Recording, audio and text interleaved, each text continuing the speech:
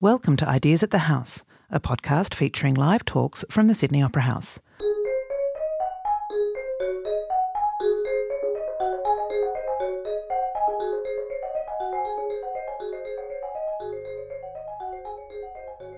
Yama. I'm Luke Pearson, Gomeroi man and founder of Indigenous X. Indigenous X has been invited to curate this panel today to talk in response to Black Lives Matter and speak to some of the reforms that are much needed across the country in a number of different areas in response. Black Lives Matter has been a global movement, obviously beginning in America in response to police brutality and the killing of African American people by police. In Australia, it's resonated on a number of different issues with a number of different communities. Obviously, Indigenous Australia with over-policing, over-incarceration rates, and most notably Aboriginal deaths in custody. But it also speaks to our refugee communities and members of the African diaspora along similar lines of institutional racism, police brutality and need for reform. So our panel today will be led by Larissa Behrendt, who will introduce the manners and lead the conversation. Thank you. Thank you, Luke. It is my great privilege to introduce our panel. Tony McAvoy, SC, is a wordy man from the central Queensland area around Clermont. He is also a native title holder in his grandmother's country around Thargomindah in southwest Queensland. He's been a barrister since 2000 and senior counsel since 2015, the first Indigenous Australian to get that honour. He currently chairs the New South Wales Bar Association's First Nations Committee and is a member of the New South Wales Bar Indigenous Joint Working Party on over-incarceration. He is co-chair of the Law Council of Australia's Indigenous Legal Issues Committee and is a member of the Law Council's Indigenous Incarceration Working Group. He was co-senior counsel assisting the Dondale Royal Commission. Deng Thiak Adut was a former child soldier from South Sudan before he immigrated to Australia. He earned his law degree at Western Sydney University and now works as a refugee advocate and lawyer. His story has been an inspiration to many, and his is an important and powerful voice. He was named the 2017 New South Wales Australian of the Year. Deng, I might start with you and ask how you felt when you first saw those images of George Floyd. And I'm interested if you could share with us the emotions and thoughts that came to you when those images were sent around the world. To be honest with the answer, I didn't feel any different. I thought it was something that is often that I see on television. And it was something that is, I would say, have nothing to do with me, generally, even though he was a black man. He's American, he's not African, and I'm more concerned of the African here in Australia, or Indigenous people in Australia, and in general, every Australian that are here. So if it was an Australian man, I would have thought differently. I would say, that's wrong, but that is a different business. That's not my business. But what I was more concerned of was, I'm a former child soldier. I know the injuries people suffer. I know what force I was trained properly. I know what you can do with your hand to hurt somebody, or even placing your knee. But that man he was sleeping. He was just using him as a mattress. So I was like, that is something that I shouldn't be talking about. But yes, it's none of my business. I shouldn't be talking about something else that concerned me in Australia. I think that would be my business. And that's where the Black Lives Matter came into when I touch on those issues concerning Australia. But at this stage, it's America. And those people, how they got there, we all know very well how they got there. And so I can talk about it. I'm going to talk about specifically things that concern me in Australia. That's how I look at it. And I'd love to come back to you on that next, but I just want to ask you, Tony, Have you been surprised by the response across the US and around the world, and particularly in Australia, to those images of George Floyd, given how long this has been an issue in Australia? Yes, I was surprised, not initially, but as it went on through the days and weeks, I was surprised. And I think I hadn't quite understood how deeply affected people were by the video, which was, if you watched it, it was heart-wrenching. And that combined with, I think, the times that we're in, where people have had downtime with the COVID-19 virus, they've had time to think about the type of society that they want to live in. And while I'm on all of these committees, which you so nicely spelt out, we have been working hard. The members of those committees work very hard to try and engage at all levels to bring about change, and we run into brick walls and we find limited levels of assistance. But what I think happened with the George Floyd and the death and the Black Lives Matter campaign is that it tapped into people's sense of what sort of society they want to live in. Do they want to live in a society where unfairness and a lack of equality pervades the society? And I think what's happened is that a large number of people have said no. They've had time to think about it and they've said, no, we don't want to live in that society. And I was pleasantly surprised by the level of support that has come out. And I think that level of support, which you've seen in the United States and that which you're seeing here, is enough to move political opinion. Deng, just to come back to the observation you made about how it's perhaps important to think more locally and about the issues around us, I wonder if you could then talk to us about what Black Lives Matter means to you in the Australian context. What are the issues that should be resonating with us? Thank you very much. And I think it's the most beautiful question, part two, and I think Tony and I will share the same opinion, and nearly every single Australian will share a similar opinion. Last year, I do remember the High Court decision concerning Indigenous fellows that were locked up at a detention center, and they wanted to deport them somewhere.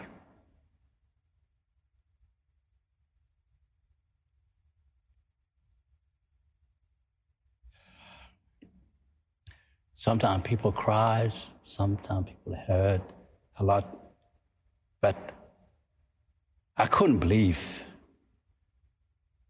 that there is a high court there in Australia that will look after interests of black fellows, or people like me, or a man that had a blood of Aboriginal drop in his skin and he still couldn't even define what this guy's status was. He slept in a limbo. He's Aboriginal. I'm not Aboriginal. My citizenship is rubbish compared to his bloodline. That drop of blood, it make my citizenship look like a piece of crap, in my view. But we deny them. We even went to High Court. It was Mary Gordon who said that this is unacceptable. When do we have to go back? Where do we go? This is full stop for me. So for me, I don't even think there is any judicial system that can protect a black man. I think maybe a political will is a solution at the moment. But when the court stopped right there at defining these Indigenous people, my heart was broken. And I decided that I shouldn't even be here in Australia if these people are not here. Let's go to Tony's point about what kind of country we want.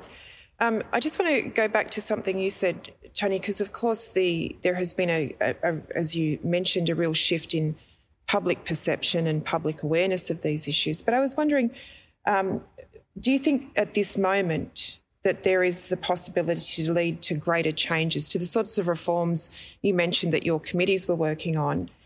Is the system ready to change? I don't believe that the system is ready to change right now. In fact, I think that we only need to look at the response from the New South Wales Commissioner for Police when confronted with the young Aboriginal man who'd had his feet swept out from underneath him by a police officer and his face slammed into the cement. The Commissioner for Police said something along the lines of, I think that constable would agree he was having a bad day. And that's the attitude of an apologist for what is discriminatory and totally unacceptable conduct. Similarly, at the national level, we had the Prime Minister trying to deny that there had been practices of slavery in this country. And that type of language and those types of responses are consistent with an attitude of there's nothing really to look at here. Let's move along. It's an American issue. We've got no problems here. And it's trying to say to the general population, don't get caught up in it. Don't worry about it too much. We are in a pretty good place. When in fact, of course, we aren't. The similarities in terms of systemic racism are very strong. And we only have to look at some of the judgments in the courts. Last year, a coroner's report was handed down in relation to a death at Tumut Hospital of an Aboriginal woman, Naomi Williams, a Wiradjuri woman, who had been denied service by the health workers over a period of 12 months until it reached a point where she died. And the coroner found that was as a consequence of systemic racism. We only need to look at the coroner's report into the deaths of young people in Broome. There were 13 suicides, which the coroner in Western Australia looked at and the coroner found that one of the factors that led to the position of despair, of such despair in these young people, that they would commit suicide, was the effect of intergenerational trauma as a result of the ongoing colonial process. We have all of these objective measures where courts or reports have been completed and they all generally say that there is systemic racism in the way in which Aboriginal and Torres Strait Island people, First Nation people are treated in this country. And until we get to a point where government is prepared to acknowledge that, yes, that's what is happening and take action, I think that it's going to persist. And I think that state and the Commonwealth Government would like it to persist in its current form. And so in answer to the question of is there change to come, I think that there is the potential for change to come, but it would take a substantial movement. And the support that we've had through the Black Lives Matter campaigns in Australia could be converted to political power if, for instance, every one of those people that attended a Black Lives Matter rally wrote to their local member and said, I will not vote for your party unless it does something substantial to address the systemic racism against people of colour in this country. And I don't know whether people are committed enough to write to their local member and say that, but you know, if it's just us and our 3% saying the things that we've been saying for the last 30 years, I don't think we can force that change. If those people who have shown their support and their unwillingness to accept the system as it is come along with us, well then I think there is potential for some change. Ding, Tony talks about the systemic racism, yes, and we can look at judges who make decisions are products of a society. Police officers who engage in conduct that is questionable and inappropriate are products of society. I was wondering what your thoughts are about how we go about addressing the attitudes more broadly in the community. From your perspective, how do we tackle that racism? How do we change people's perspectives more broadly? This is 2020. And by the way, I've been in this country so far for 22 years and one day from today.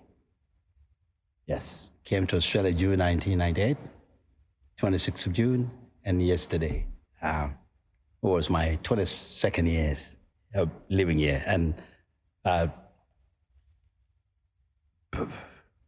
these 22 good years, what I've seen so far have been a progress that is worthwhile to realize. And the Australian community have been working so hard. I'm talking about the Australian community. But what in the Parliament House? What's in the Parliament House do not represent us. None of them. Prime Minister, does he like me? No. Black man like me? No, hell no. That's why he basically condoned what the police said. You know, or say there's no systemic racism, or say, well, the police officer had a bad day. How could you have a bad day when you are a responsible person? You see, there is no responsible parliament. Each of them will never take responsibility for what they said or what they do.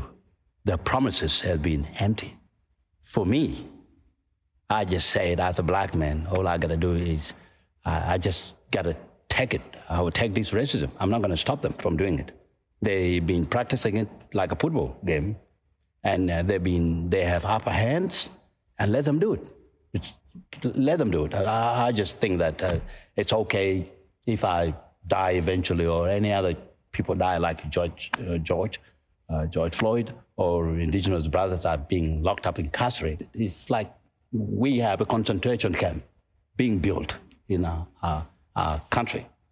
And if a black child died, I'm quite happy to even film it, keep it on, and then let the police. I won't even prosecute the person who killed these black people, because they get a ticket, they get a license. When they go to court, the court doesn't do much attached to it. All this man gonna get is basically nothing. He's gonna get a slap on the wrist. Maybe he's gonna plead mental illness. Other than that, and he had a bad day. A bad day basically will plead a mental illness or stress related. But why do you give a man a gun in his hand and give him a taser when you know he has a stress? What is he going to do? Ruin a community, do something bad. So I don't think there is anybody in the Parliament House there that I would rely upon and say that I will vote for them. I'm not going to vote for none of them this election. What I will do basically is I'll put my vote somewhere else where it belongs, but I'm not voting for none of them. What they're going to do? Nothing. So I don't have a trust in the political system at this stage until there's a new politician come in. But most of them being dinosaurs in the Parliament House. They've been there for 10 years, 15 years, and doing the same calculated crime against black fellows. That's what I'm saying. So I don't agree, I don't believe about Tony say that the change may come. It may not come. You just become the first Aboriginal Shilluk QC. This is 2020. So I don't think there's any much will change. All we're going to do is just keep working hard, doing the best we can do to help everybody that live among us. And we're not going to, I don't think Tony's going to stop doing that. I'll do the same thing. But in terms of looking at the other man, the other side, I'm not expecting anything much from that person. I expect worse from him. I just have a hopes. And that's all the greater thing that I have carried on all my shoulders. And I know I will tell people, keep hoping. But otherwise, the government is not there to answer it's not there to give us any answers. Tony, one of the conversations that's flowed from the attention to Black Lives Matter and the spotlight coming on a lot more broadly onto Aboriginal deaths in custody are concepts of justice reinvestment and the notion of defunding the police. And I wondered if you could share your thoughts on those strategies around how we should be approaching things like policing. It's an interesting discussion that's been happening around the notion of defunding the police. It's become a catch cry for holding the police forces around the world to account, and I think it frightens some people because they think it means we will have no police.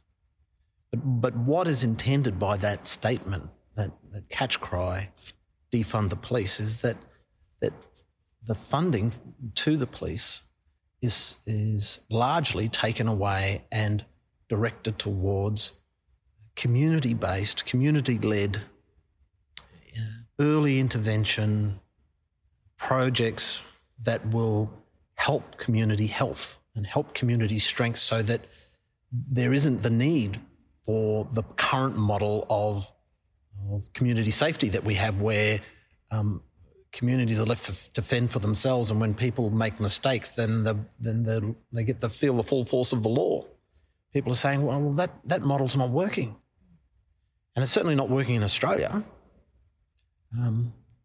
because we know that the incarceration rate of Indigenous people is going through the roof.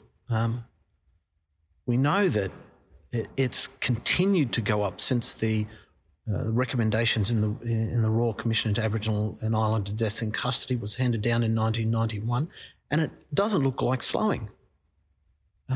And the way in which we are going about trying to address policing and the notion of incarceration as a mechanism for community safety is failing.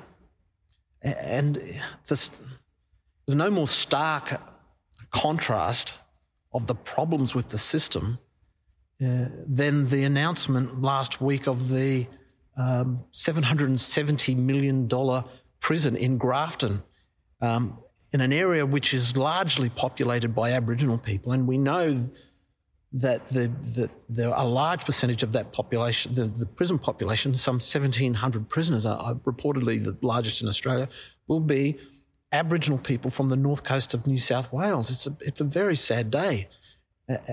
The company that has the contract to service and run that jail is Serco, a worldwide company that has contracts for a whole range of things, including Villawood.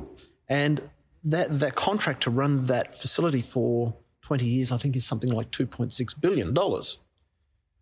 But we also know, those of us who are trying to push reform and be progressive, we know that the Justice Reinvestment Program in Bourke, which has been an outstanding success, has saved the government millions of dollars and been done on a shoestring. There have been calls for that to be expanded, and the Australian Law Reform Commission, in its report that it handed down to almost 3 years ago, 2.5 years ago, in December 2017, the very first recommendation that they made was that the justice reinvestment programs be rolled out across the country as a mechanism for redirecting money out of the justice and policing and incarceration model to a community-led, community strengthening and community health model. There is no funding for that to be rolled out. It would cost a minute fraction of the cost of building that new jail at Grafton. And yet Bourke still remains a pilot project some 5 years down the track. That report by the Australian Law Reform Commission on over-incarceration of Aboriginal people that came out in December 2017 has not even received a response from the federal government. There has been no response from the state of New South Wales. And we know that the justice reinvestment programs work. Yet the model that we're locked into in this country is one where people are locked up in jails and it's a whole industry which the government is party to. And I don't know how we break out of that. Ding, I just wanted to give you a chance if you had any thoughts about what Tony had said in your own thoughts about justice reinvestment and the concept of defund the police. I think that would make a great difference to the community, will make a great progress.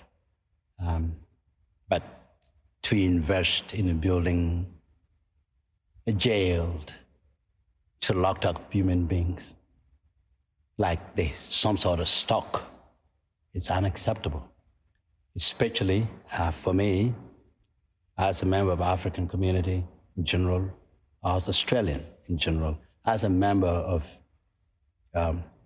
humane society. I call it humane society.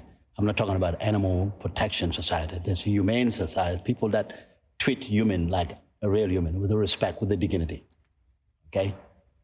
Since I came to this country, Aboriginal people have never get what you call a dignity, never been recognized. That's one thing to put aside.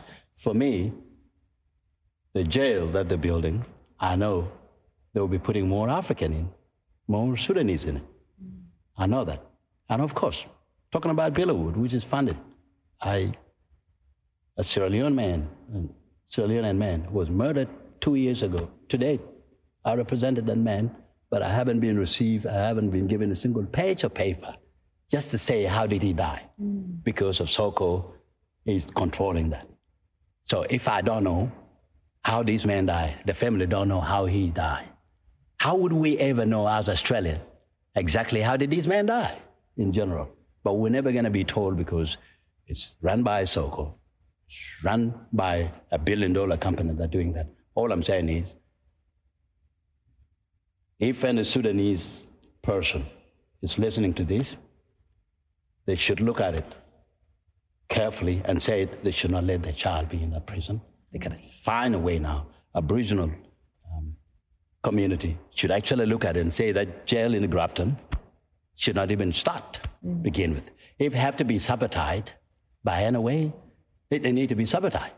We can go there and sit there when they're building it and let them hurt us with a grader, if that position is going to be the case. But it should not, no more jail. We need more reform. But yes, if I have to sit in that place and they have to kill me so that they build a jail, yes, I will do it. So it's a long way down the track. But yes, I will oppose that generally, because unless they put their children in there, but they never put their children in there, they put other children in there. And destroying youth is a problem. Youth shouldn't be going to jail. No child should ever go to jail. But those children there, they have mothers and their parents. I think their parents and their mothers and the general friends, whether you're white or black, they should go and sit in that jail in Grafton that the government is building, and we should stop it by any means. Let us go to jail. Maybe it would be a good idea for us to be locked up in that place, because enough is enough. Building jail for what? We need to build society, not cages. And my view is, yes, justice reinvestment is important. It's important, not taking money away from the police. Who need the police? Who need the police that hurt people? We don't need those people. We need the proper police officers, the one who understand the community. So, yes, some of them have to lose their job. And if you're going to lose your job because you've done something wrong, and then that's okay for me. You didn't do anything right. But yeah, how can we move the community forward when we know the money is sitting there and it's going to be reinvested into cages? No, I can't do that. I will even refuse to pay tax at all if that jail is going to be funded for my money, the money that I work hard for, especially when Sudanese kids are going to go to jail. No, I refuse, and I tell, I'm going to say that I know. We all should do it, if that's the case, is because your dollar should not be used to murder somebody else.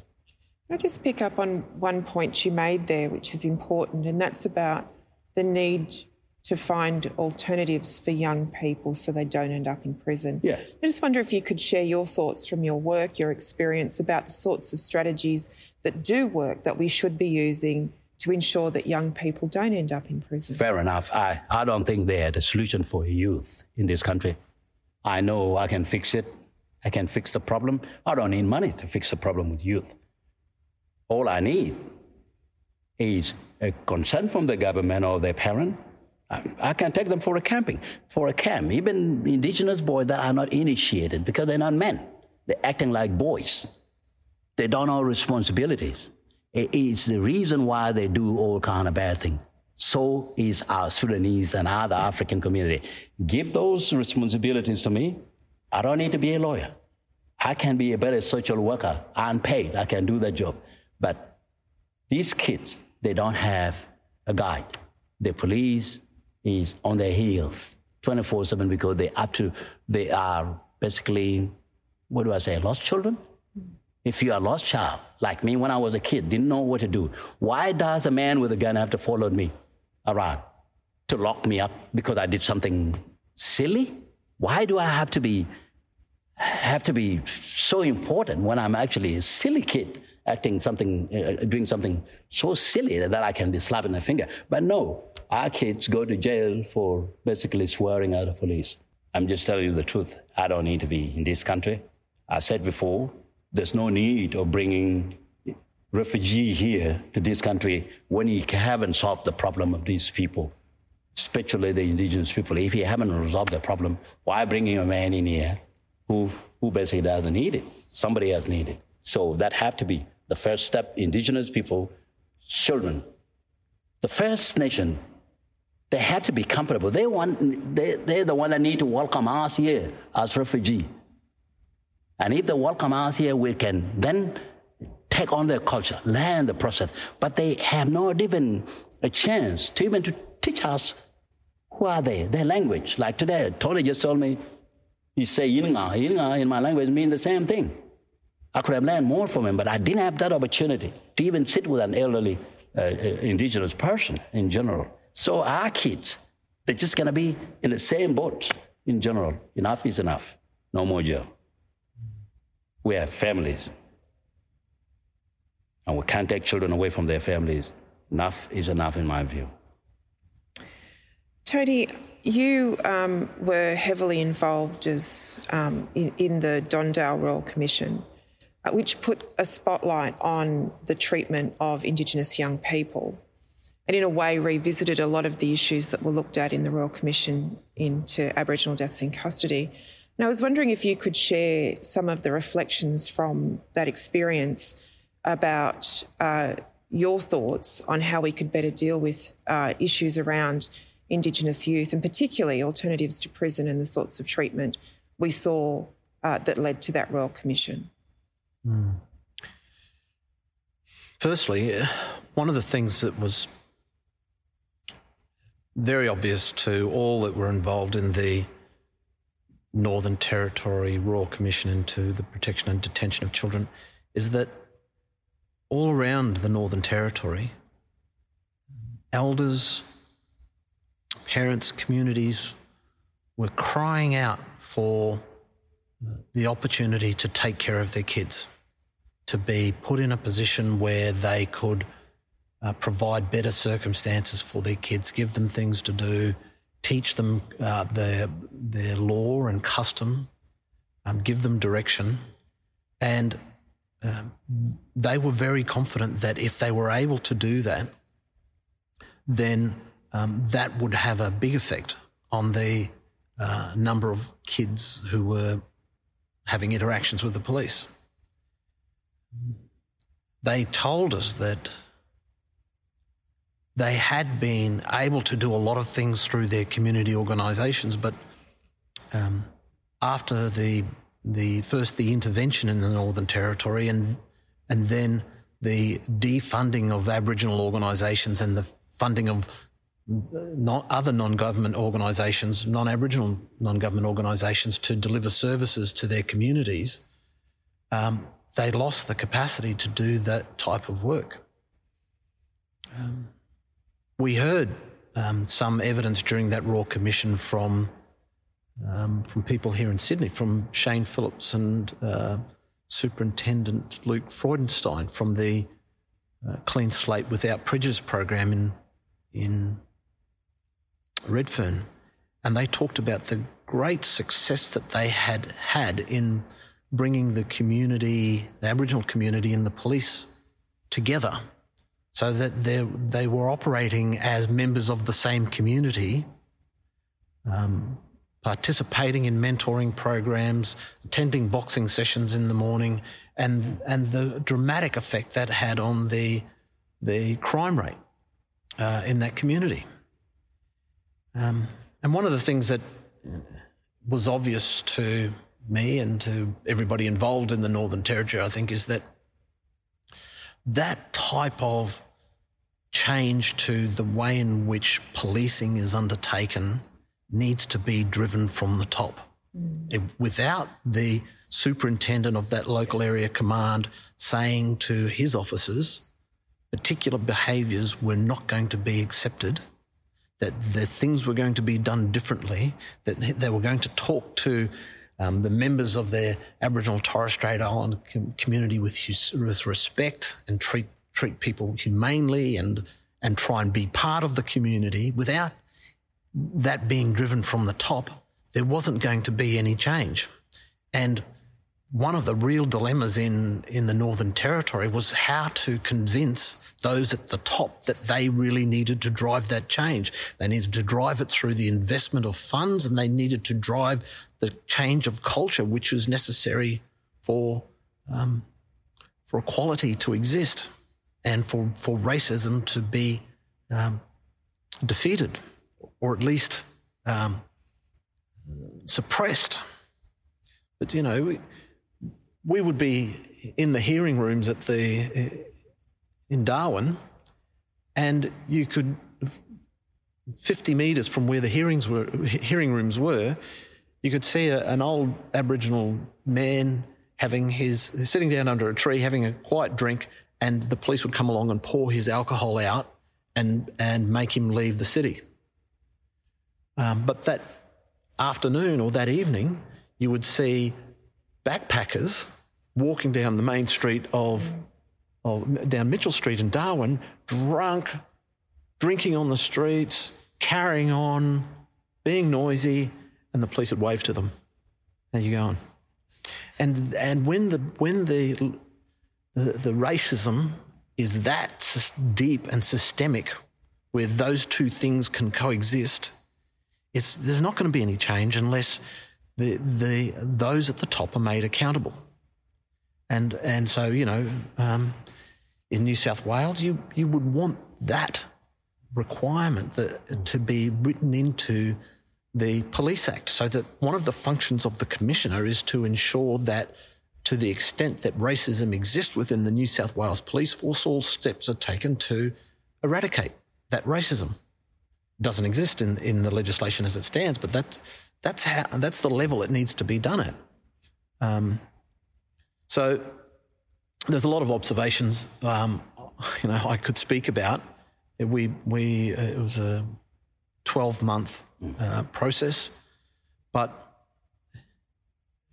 with a little bit of hindsight, I think that's the most lasting observation I can make, is that while there are hundreds and perhaps thousands of people who are invested in trying to reform the justice system, to try and reduce the incarceration rates, to protect people from brutality, to ensure that that deaths are properly investigated.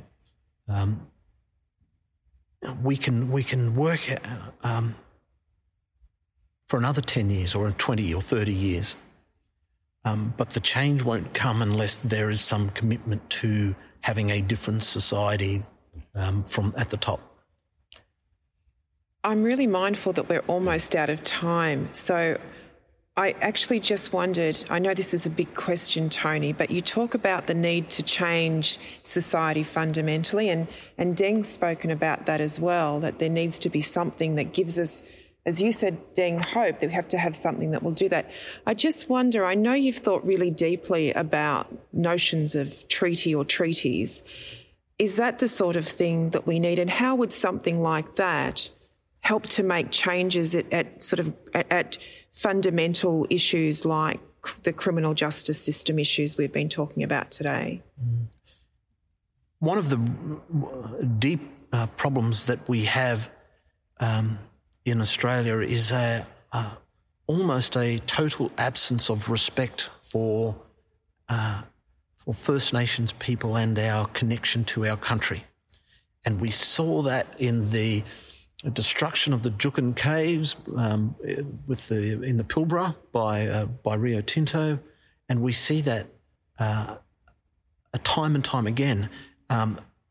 What a lot of Aboriginal and Torres Strait Islander people are seeking is some level of empowerment and control over our own lives. And I saw a study a number of years ago which talked about the mental health impact of long-term disempowerment and how once a person is placed into, had all their power stripped away from them, that over time causes grave mental health issues. And I just have this sense that whilst treaties are not an answer to all problems, if we were given the respect to allow us to self-govern, to allow us to make decisions about how our children are protected, to allow us to make decisions about how our country is protected, then I think that would go a long way to changing the relationship between us and the rest of Australia, so that rather than being seen as something that is the other and that needs to everybody else needs to be protected from, that we're a self-sufficient, thriving entity on our own, or entities on our own. Big subject. I know how unfortunate that we're out of time, because I guess that's exactly the sort of relationship you were talking about, Deng, that you wanted to see. So thank you both for your insights into what is actually not just a very topical issue, but actually one that's, I think, takes a lot of emotion for Aboriginal people and for people of colour to actually speak about. We mentioned earlier that these aren't statistics to us, it's a lived experience. So I really want to thank you both for your wisdom around the issue and your generosity with sharing your thoughts with us. I'd also like to thank Luke Pearson and James Saunders and the team at Indigenous X who curated today, and our hosts at the Opera House for bringing this panel. My guests have been Tony McAvoy, SC, and Deng Thiak Adut. Thanks for listening, and please rate and review Ideas at the House in your favourite podcast app. You can also listen to more Sydney Opera House podcasts at sydneyoperahouse.com/podcasts.